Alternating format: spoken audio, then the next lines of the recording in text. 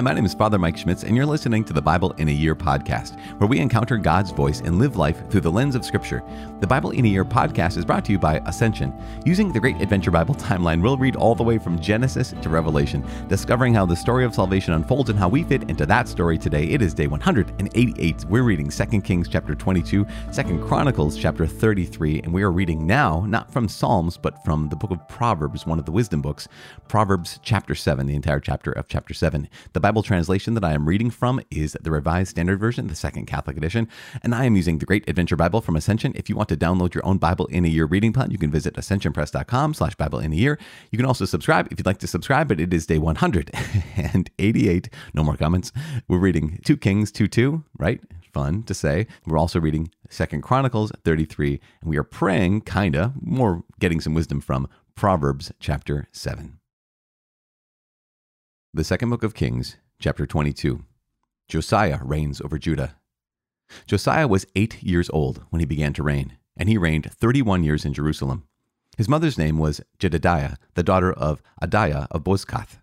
And he did what was right in the eyes of the Lord, and walked in all the way of David his father, and he did not turn aside to the right hand or to the left. Hilkiah finds the book of the law.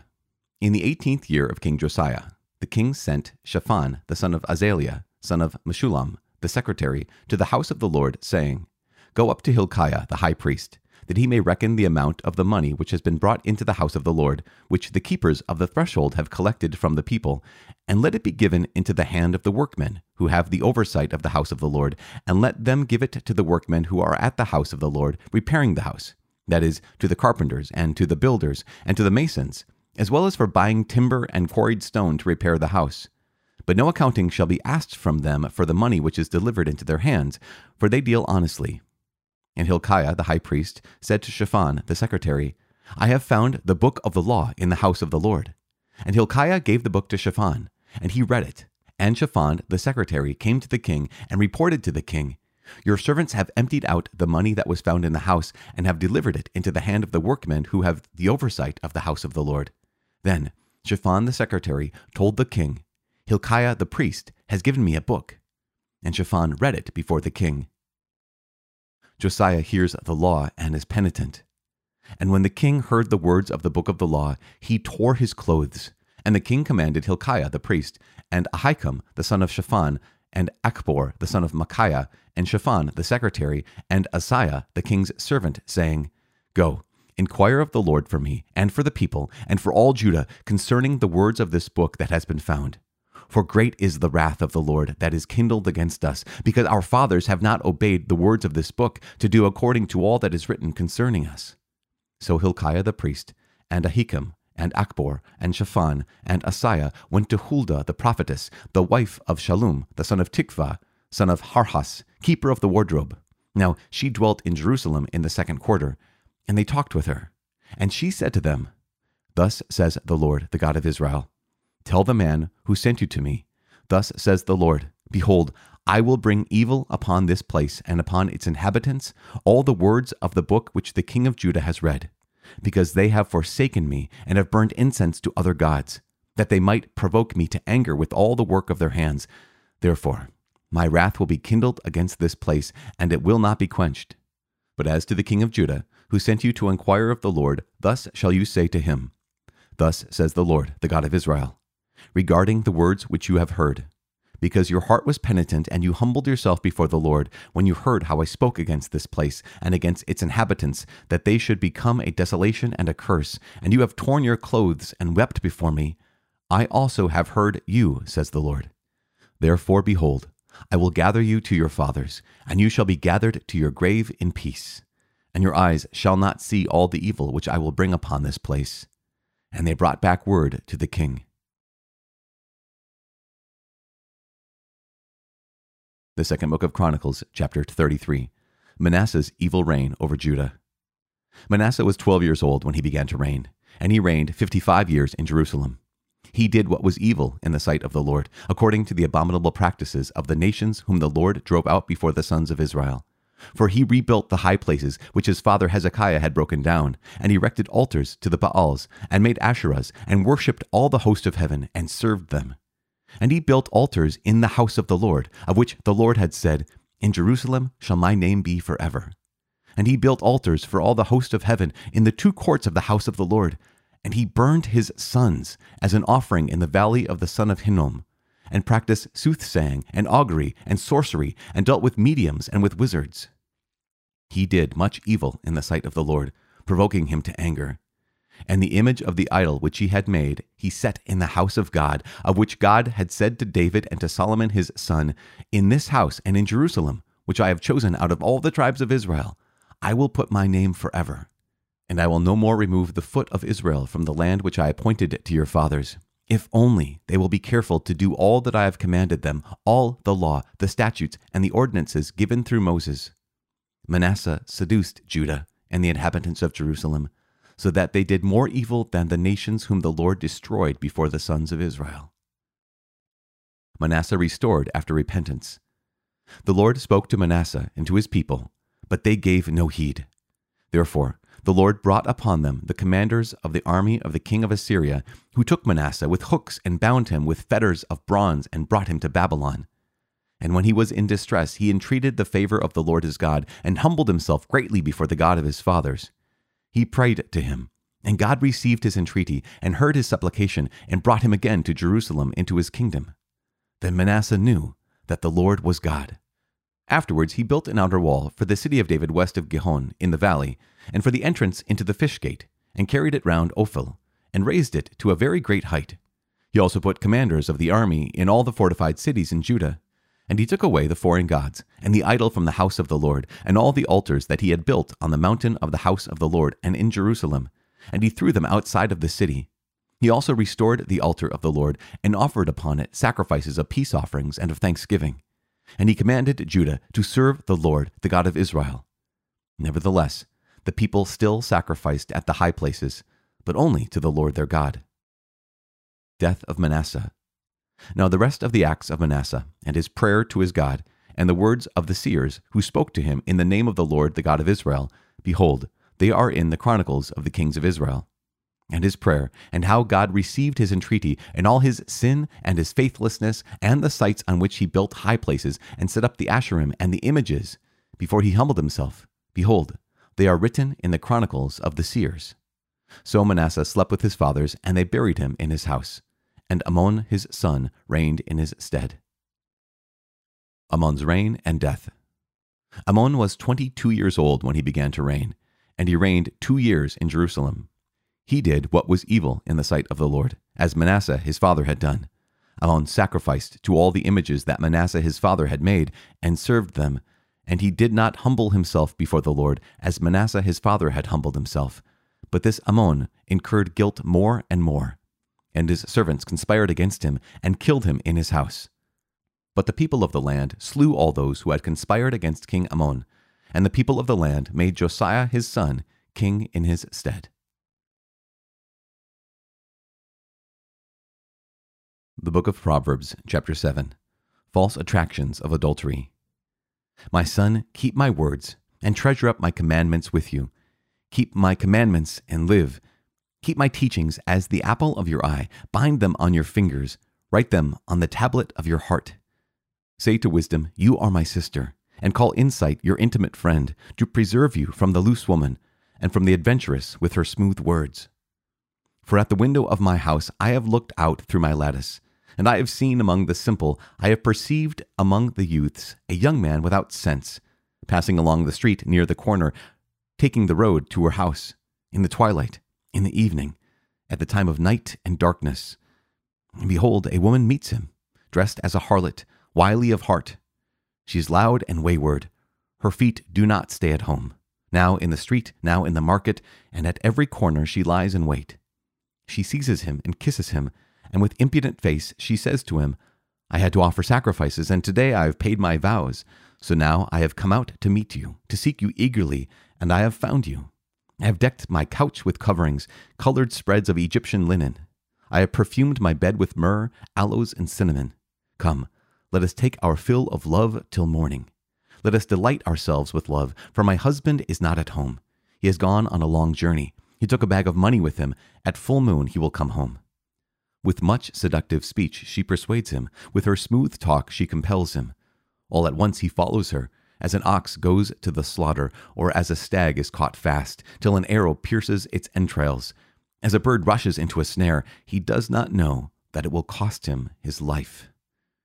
And now, O sons, listen to me, and be attentive to the words of my mouth. Let not your heart turn aside to her ways. Do not stray into her paths. For many a victim has she laid low. Yes, all her slain are a mighty host. Her house is the way to Sheol, going down to the chambers of death. Father in heaven, we thank you. We give you praise. Thank you for being such a good dad to us, for loving us in our weakness, for loving us when we don't love, not only when we don't love you back, when we don't love each other, when we don't love the people that you've placed in our lives. Lord God, you still are love, and you still have made us for love, and you still call us to love. Even when we have wandered away from you, Lord, you continue to call us back to you. Reveal your heart to us. Continue to reveal your word to us this day and every day. Continue to allow us to hear your voice, and to not just hear your voice, but to truly listen to the depths of your heart. In Jesus' name we pray. Amen. In the name of the Father, and of the Son, and of the Holy Spirit. Amen. So Proverbs chapter 7, we're back at Proverbs. So we left the Psalms for just a little bit. When I say just a little bit, what I really mean is for the next, 100 days or so, but for a while. But as we journey through Proverbs, a number of things, the author of Proverbs will often use imagery. And the imagery is here of the adulteress or of the harlot, right? And yes, so there's the imagery of sexual sin. Now, while that is real, obviously, it's a real sin, that can also be an imagery for all other sins. So it's just kind of the most obvious, right? Where it comes to certain types of sins, we don't necessarily all know what it is to be tempted to gamble, or to be tempted towards anger. We don't necessarily all know what it is to be tempted towards vengeance, or towards gossip, all these kinds of things. But I think it's pretty common to the human race to know what it is to be tempted towards sexual sin. And so while, yes, they are specifically talking about that particular kind of sin here in Proverbs 7, it's also a metaphor for all sin that is seductive, like all sin that calls to our heart. In particular, in the Bible, adultery is often the image for idolatry.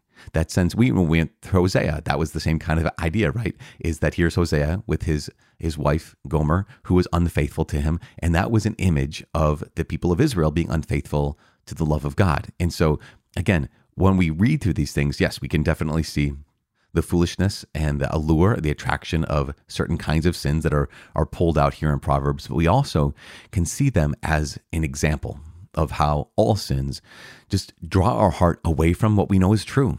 And you could even see that it says here that the young man hears the author of Proverbs looking out through his window, and he sees, I can see it going down right now. Here is this young man, and he's out in the street, and there she is. I've seen this happen night after night after night, and he's going into the darkness when no one else can see him. He's doing this, and this is what we all do when it comes to sin. Is there's so many sins that we would avoid if people were around, but it's the anonymity of the sin that often gets us into trouble. And that's one of the reasons why accountability can be so incredible, and it's so incredibly important. If much of our lives are spent hidden, if much of our lives, even these dark parts of our lives, the broken parts of our lives, are spent hidden from others, then we can't help but also in some ways hide them from ourselves. And so our call, right, is not to anonymity. Our call is to accountability. And that's just one of the ways that we can walk in the light and not in the darkness. Well, a couple of quick notes about 2 Kings and about 2 Chronicles.